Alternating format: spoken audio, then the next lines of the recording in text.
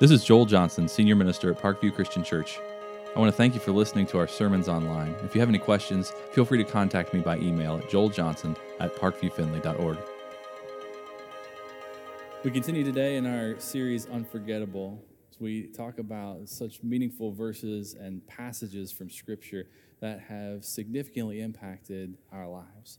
Over the past few weeks, I'm so grateful for our ministry staff and preaching and talking about their experiences with God's Word and how the Word of God has carried them through and really encouraged them and guided them in life. We've heard from some of our elders in those videos and interviews and their experiences with the Word of God as well. And it's such a positive experience not only to see our elders, but to hear about their spiritual lives as well. It's a great opportunity for us.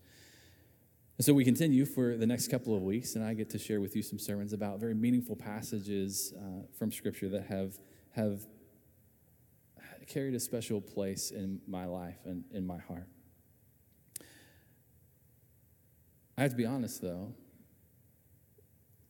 choosing Scripture for this is difficult for me. When people ask me, what's your favorite Bible verse? I struggle to answer them. A few years ago when the life verse fad was around, people were talking about their life verse, the little piece of Scripture that is the overarching rule of their life. I didn't really engage with that very well because I have a hard time narrowing down Scripture to just one statement or one phrase. And I'm glad that I have a couple of weeks to share with you because I have a variety of Scriptures that have ministered to me, have encouraged me, that have benefited me at different points in my life. And I'm glad for that. I grew up in the church. My father was a minister when I was a child. There's not a point in my life that I can remember not having God's Word as a significant part of my life. And so what I hope to do through these sermons is to highlight some very meaningful things in Scripture, but to also recognize that the value of those passages is enhanced, not only by their place in Scripture, but by all the other things in Scripture that support them as well, that add depth of meaning to them as they point our attention to appropriate thinking and appropriate action, not just from a small sentence or phrase. So to begin, I'm going to tell you one of the phrases in Scripture that is meaningful to me, and then walk through the other pieces of Scripture that support it and add meaning to it. And so the phrase I want to talk to you about comes from the 46th Psalm. And it says this: "Be still and know that I am God." That has been a very significant phrase from Scripture in my life that has taught me about what my relationship with God should look like, and also helped me to understand how to grow in my faith. It has carried me through some very difficult times, and it continues to do that. I want to share with you a story of one of those difficult times in my life, in the life of my family, and how that phrase has really carried us.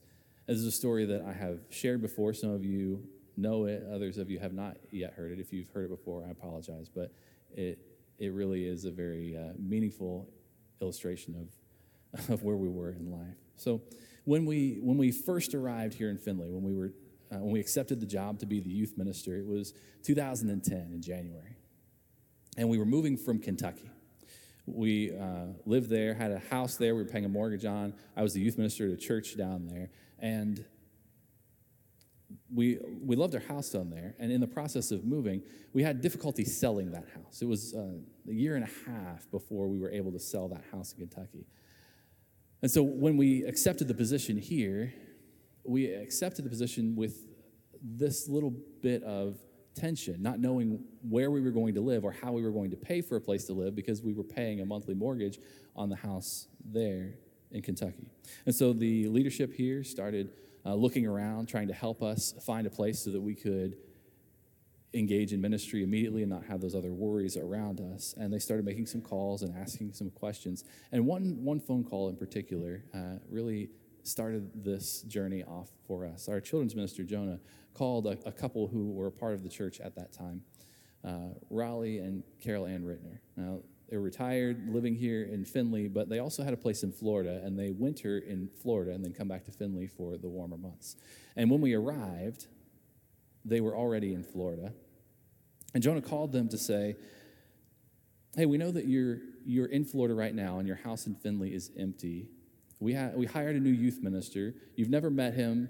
You don't know his family, but would you mind if they stayed in your house while you're in Florida?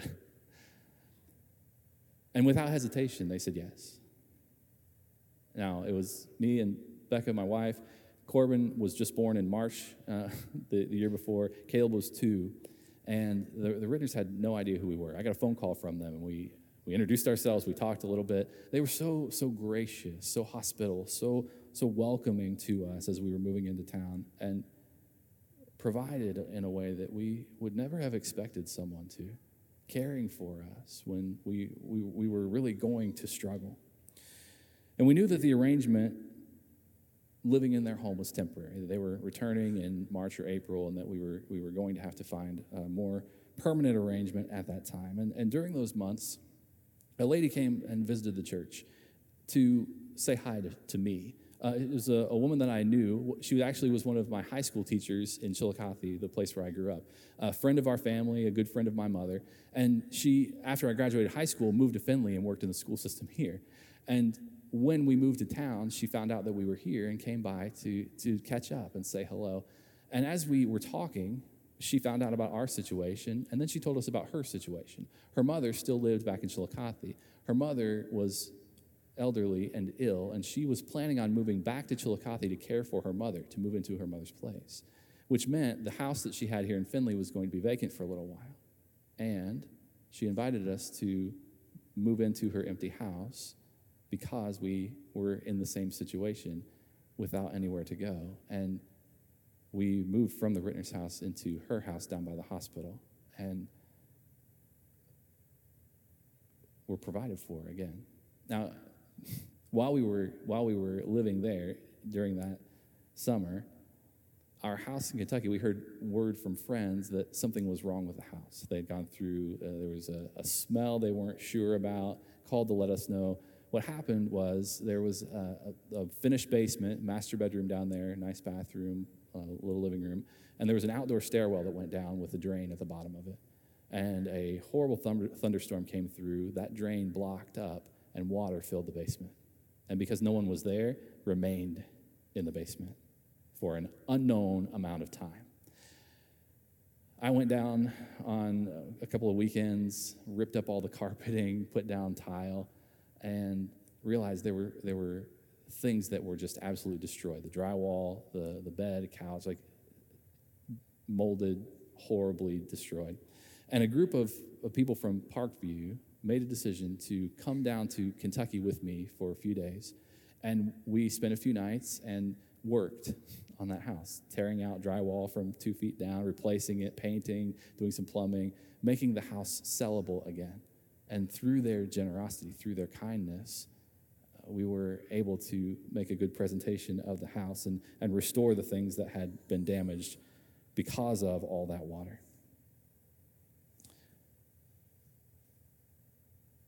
Now we get through that time in the house down by the hospital, and it's getting close to the end of the year, getting close to November, December, and my teacher called me back from my hometown and said she was ready to move permanently to Chillicothe, was going to be making different arrangements for the house. We were going to have to find somewhere else to live, and so we came close to that next transition, wondering what was going to happen, thinking about what we would do next, and thinking about the calls we would have to make and how we were going to find arrangements. And I made a difficult decision to call the Rittners again, knowing that they were going back to Florida and that we were still paying for an empty house in Kentucky. Just asked, would it be possible for us to move back into the same arrangement we had before? And they were so graciously willing to allow us to stay in their home again. What we found out in the meantime was that our house in Kentucky was listed in the wrong zip code. And we had been waiting and waiting to sell our house, having very few people visit to look at it because they didn't know where it was. And so we resolved that issue with our realtor, got everything organized and settled, and had confidence that things were going to begin moving quickly. And so when it was time for us to move out of the Rittner's house again, we decided to start renting here, hoping that it would only be a short time that we would be making 2 payments. And one of our elders connected us with a lady in town who has some rental property, and we rented a house on Woodley Avenue down on off of South Main. Nice little place.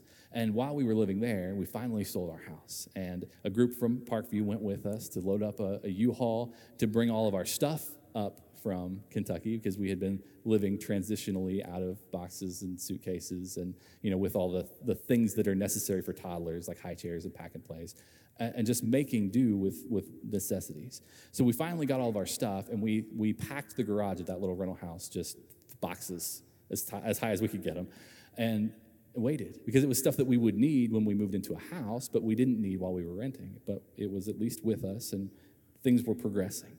And so we got close to the end of that lease, and we were making decisions about what we would do, and starting to get excited about looking for an actual house that we could buy here in Findlay now that our house was selling in Kentucky. Thinking about neighborhoods and price ranges and all the fun stuff that goes with house shopping. And before we could really get into that fun, I got a phone call from Raleigh Rittner. And he and Carol Ann were making a difficult decision to move to Florida permanently, and they were going to sell their house. And he wanted to know if we would be interested in buying it. The house that we already knew, that we had already lived in twice, was available to us. And we made arrangements, we closed on that house, and it's the house that we still live in today.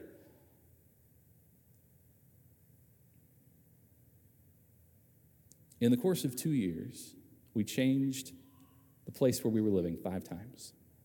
And including the times that we just moved stuff, there was 7 moves altogether. It was a very stressful time. It was a time of growth for us as a family, and a time where we truly learned to trust God. And a time where this phrase, "be still and know that I am God," was significantly meaningful to us as a family. God opened up door after door at just the right time and provided a place for us to stay. He taught us what it meant to be cared for by his people.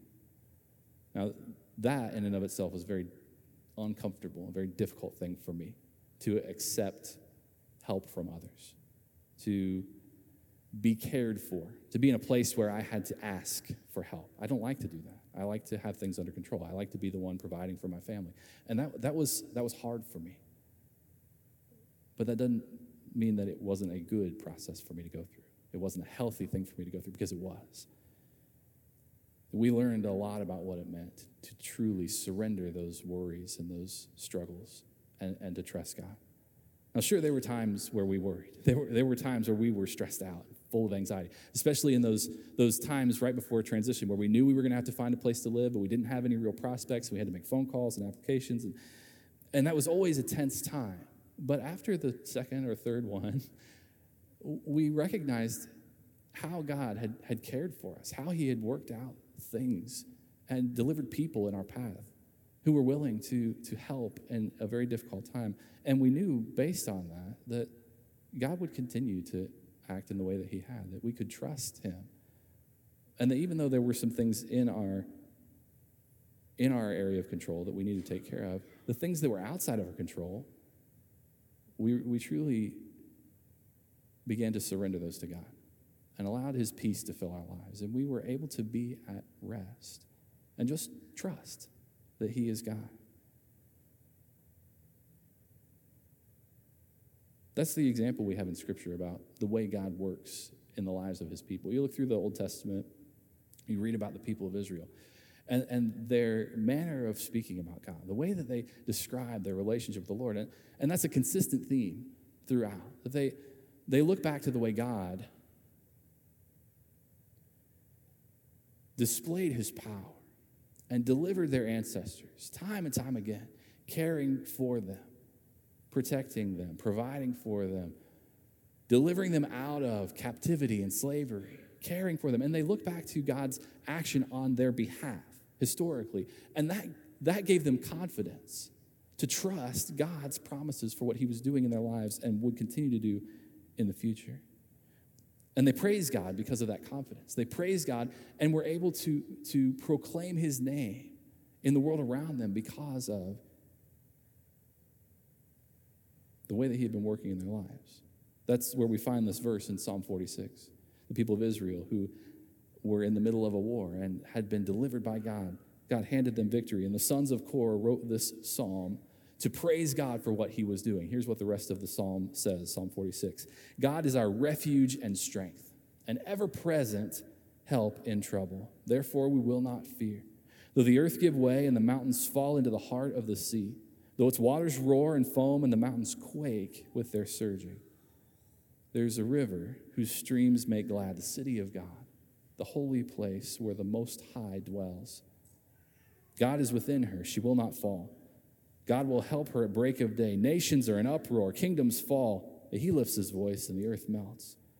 Come and see what the Lord has done, the desolations he has brought on the earth.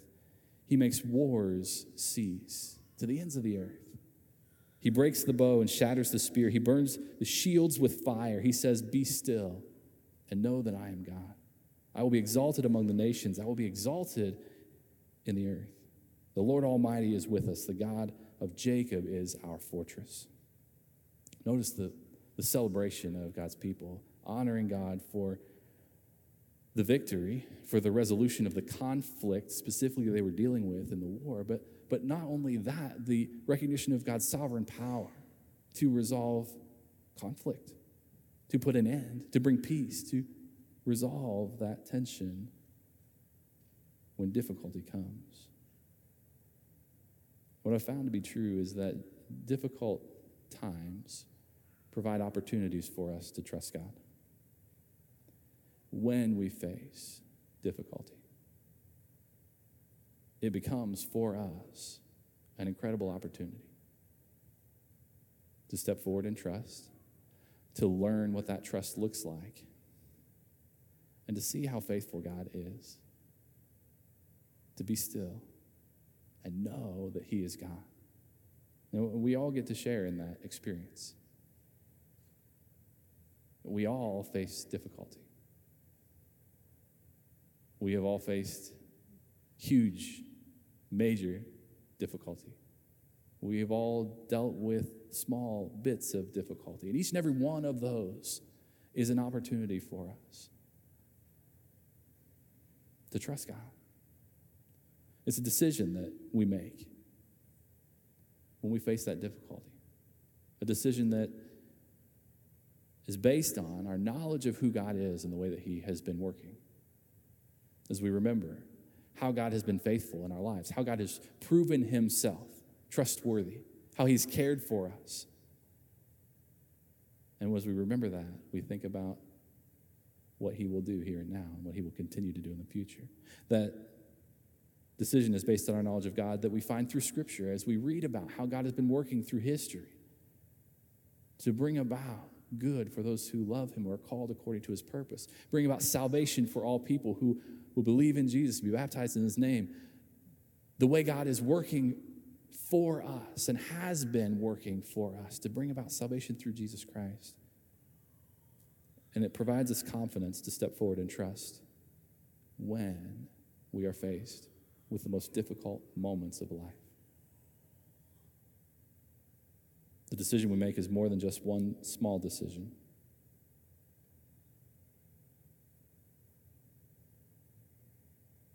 Difficult times don't usually describe a moment. They describe a season, a situation, a relationship. They describe things that remain in our lives that have to be addressed on an ongoing basis. And while I may choose right now to trust God, I have to continue choosing to trust God. I have to remain in that state of trust so that I can submit myself to the Lord and see him work through that difficulty. And the next thing I've found is that in those times of difficulty, I'm reminded that I need to turn to the Lord first. that I need to be still and know that he is God before anything else. And that's not easy. It's not easy to recognize the need I have to be still in the presence of God when things aren't difficult. It's not easy to be still and allow God to prove himself when there are so many other things in life that are interrupting that stillness, that are threatening that peace, that are agitating the calm.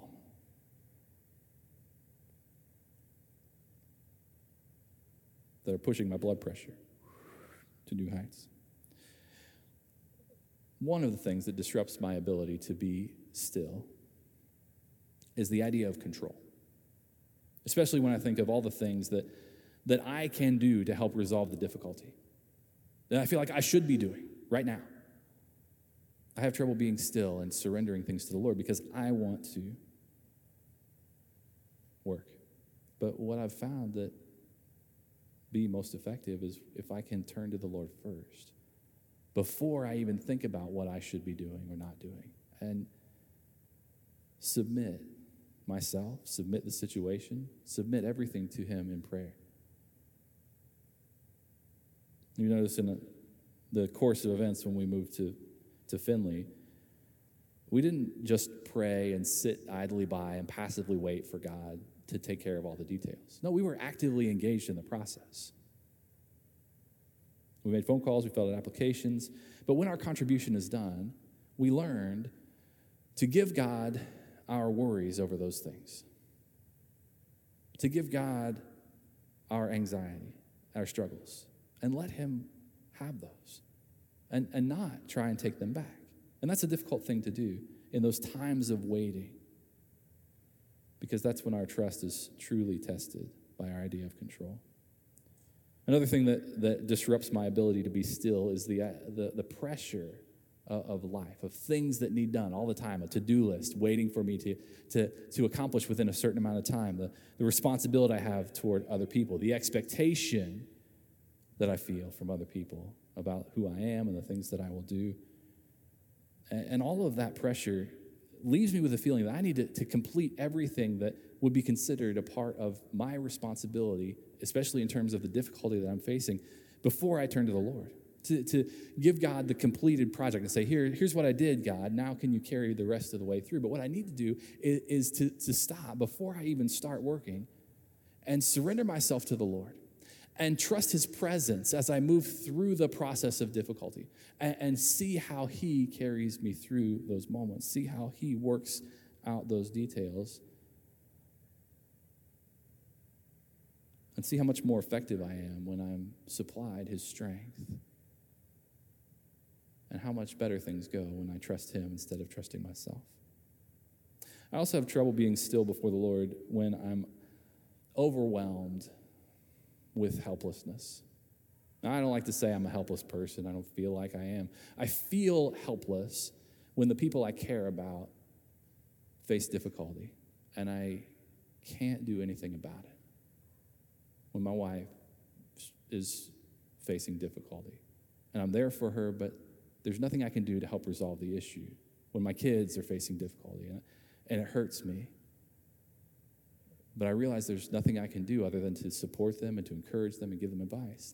It's a difficulty that they're facing, and I feel helpless in those moments.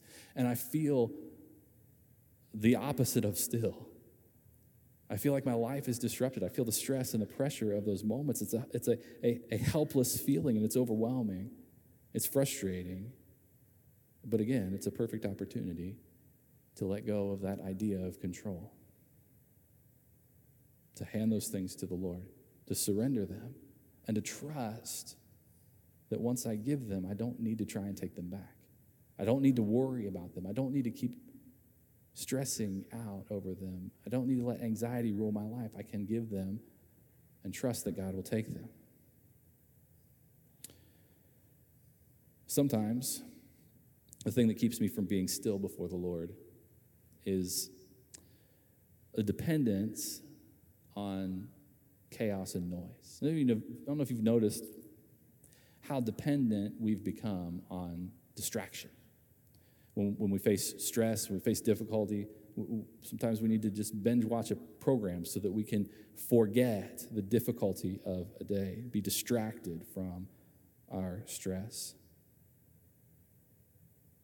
Let go of our worries. We need the constant sound of music or a TV on in the background to keep us from the solitude of our own thoughts.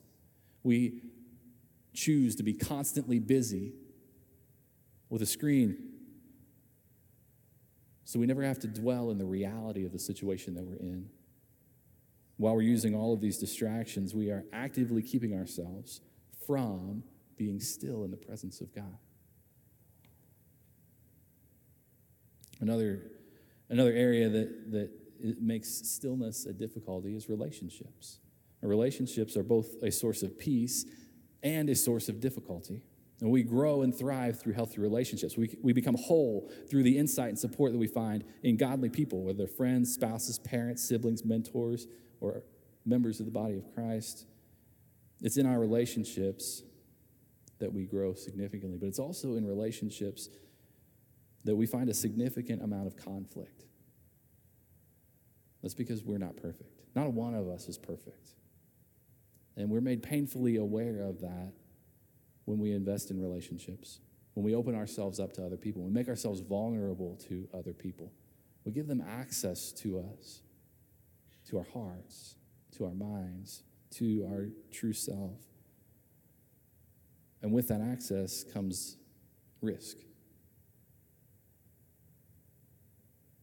When I think back over my life, some of the most difficult times that I've faced were because of other people that I was in a relationship with, other people who were part of a church with me, other people who were a part of my life, people that I trusted, people that I cared about.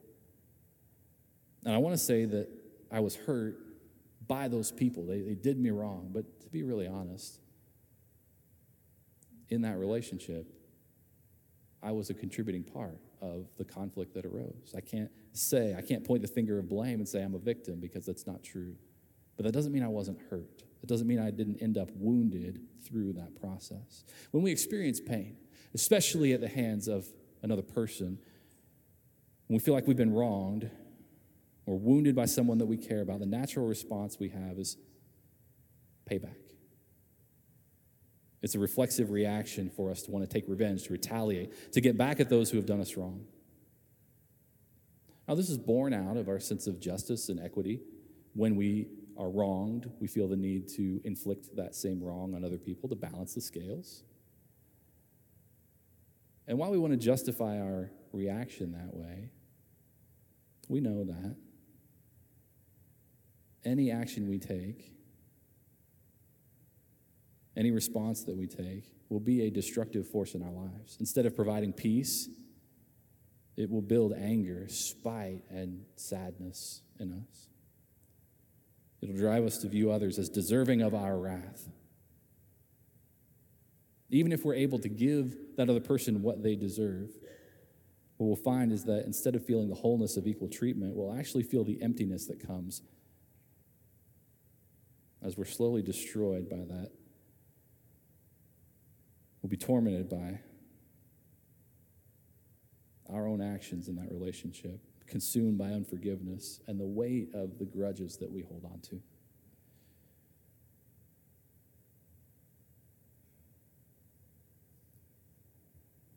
We were never meant to be the ones to right the wrongs that other people inflict on us. But this idea of revenge isn't new to us. It isn't new in the world today. It has been present throughout history. In fact, even in the New Testament, Paul wrote specifically about this idea in Romans chapter 12. He said this: "Do not repay anyone evil for evil. Be careful to do what is right in the eyes of everyone. If it's possible, as far as it depends on you, live at peace with everyone." Don't take revenge, my dear friends, but leave room for God's wrath, for it's written, "It is mine to avenge. I will repay," says the Lord.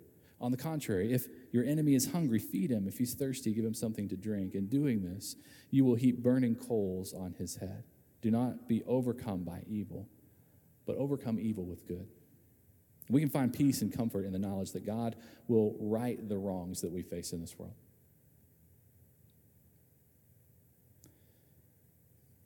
Trusting God to do that doesn't mean that we become doormats. It doesn't mean that we lay down and let people walk all over us. It doesn't mean that we can't speak truthfully to build healthy relationships with people.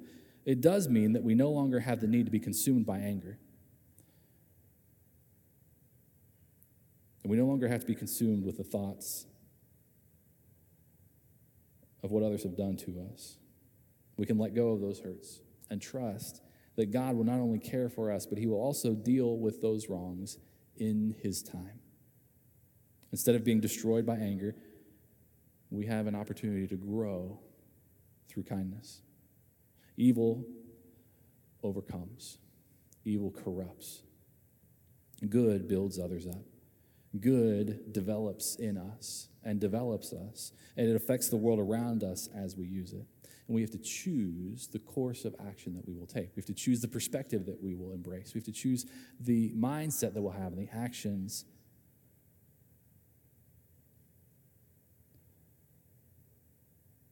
We're left with a very specific choice. To choose to be still in the presence of God.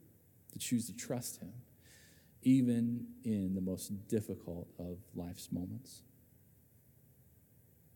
The good news is that this decision isn't a blind step of faith. We're not left to wonder, what does this look like? We're not left to wonder what the results will be. We're given clear instruction about how we surrender that to the Lord, what he will do for us. Philippians chapter 4, we read these words, "Rejoice in the Lord always. I will say it again, rejoice. Let your gentleness be evident to all. The Lord is near. Don't be anxious about anything, but in every situation, by prayer and petition, with thanksgiving, present your requests to God. And the peace of God, which transcends all understanding, will guard your hearts and your minds in Christ Jesus. Finally, brothers and sisters, whatever is true, whatever is noble, whatever is right, whatever is pure, whatever is lovely, whatever is admirable, if anything is excellent or praiseworthy, think about such things. Whatever you have learned or received or heard from me or seen in me, put it into practice, and the God of peace will be with you." This is a clear set of instructions for us. We begin by rejoicing in the Lord and what he's done in our lives, by living in gratitude for all the things that God has done for us, with thinking about his provision and protection, the offer of salvation. And we remember those things that he's done and how our lives have been affected by them. We lift his name up with those memories. Those memories drive us to choose to be gentle, to let our gentleness be evident to all, to care for others, and set aside those things that would drive us toward aggression. Third, Paul says we then give our anxious thoughts to God in prayer. We submit the difficulties of life. We confess our reactions to the Lord. We thank God for the opportunity to grow in trust. And when we do that, when we surrender, when we submit, we're guarded by the peace of God. We're guarded by God's peace. He creates a refuge of strength, an ever-present help in times of trouble. God protects us with his peace. A peace that defies our understanding, that surpasses our imagination, so deep we can't consider the fullness of this peace, so great we can't begin to predict how much it will cover, so strong that it's able to repel the difficulty and chaos that the world throws at us, so that we can be still and know that he is God. And then we begin to address the thoughts of our mind, to take captive those things that push us away from the Lord and push them out of our minds, and to embrace the things that help us grow, to become the person he's calling us to be. Instead of worry, we choose to think about the things of God. Instead of revenge, we fill our minds with pure and noble thoughts that he supplies. Instead of being stressed and anxious, we think about what is right, admirable, excellent, and praiseworthy. And this framework structures our minds, redirecting our focus to God. helps us see what's important. It helps us look beyond the things that once dominated our thoughts so that we can truly trust. And then, once we've aligned our thinking, we then work on our actions, and we begin practicing the things that God is calling us to do through his word. We approach relationships with a trust that God will guide us to honor others. We approach the difficulty of life with trust that God will use that difficulty to build us up, to prepare us for the future, to shape us and mold us. And no matter how difficult it is,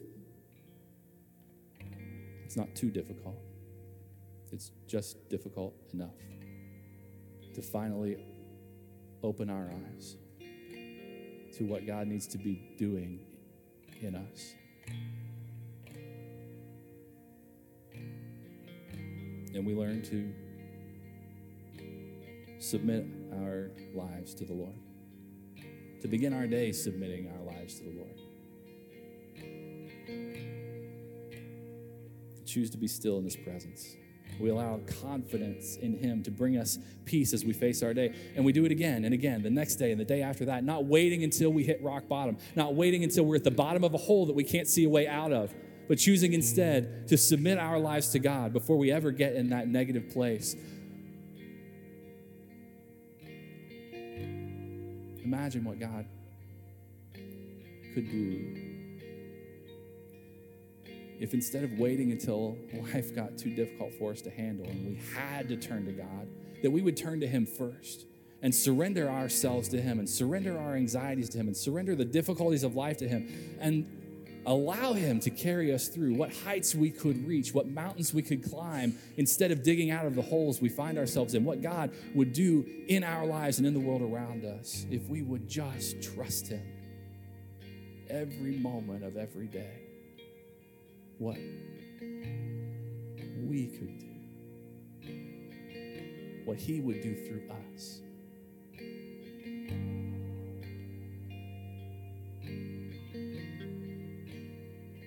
I don't know what that looks like for you.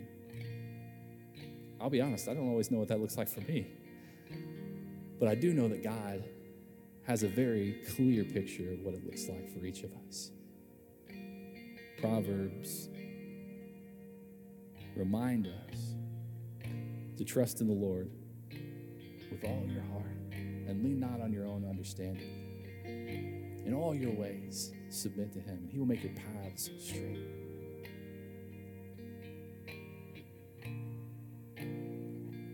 He will help you understand your purpose. He will direct your path to the people that you need to encounter. He will care for you in ways that you don't want to be cared for, but that you need. He will guide you to the place of service that he needs you to fulfill. Trust in the Lord.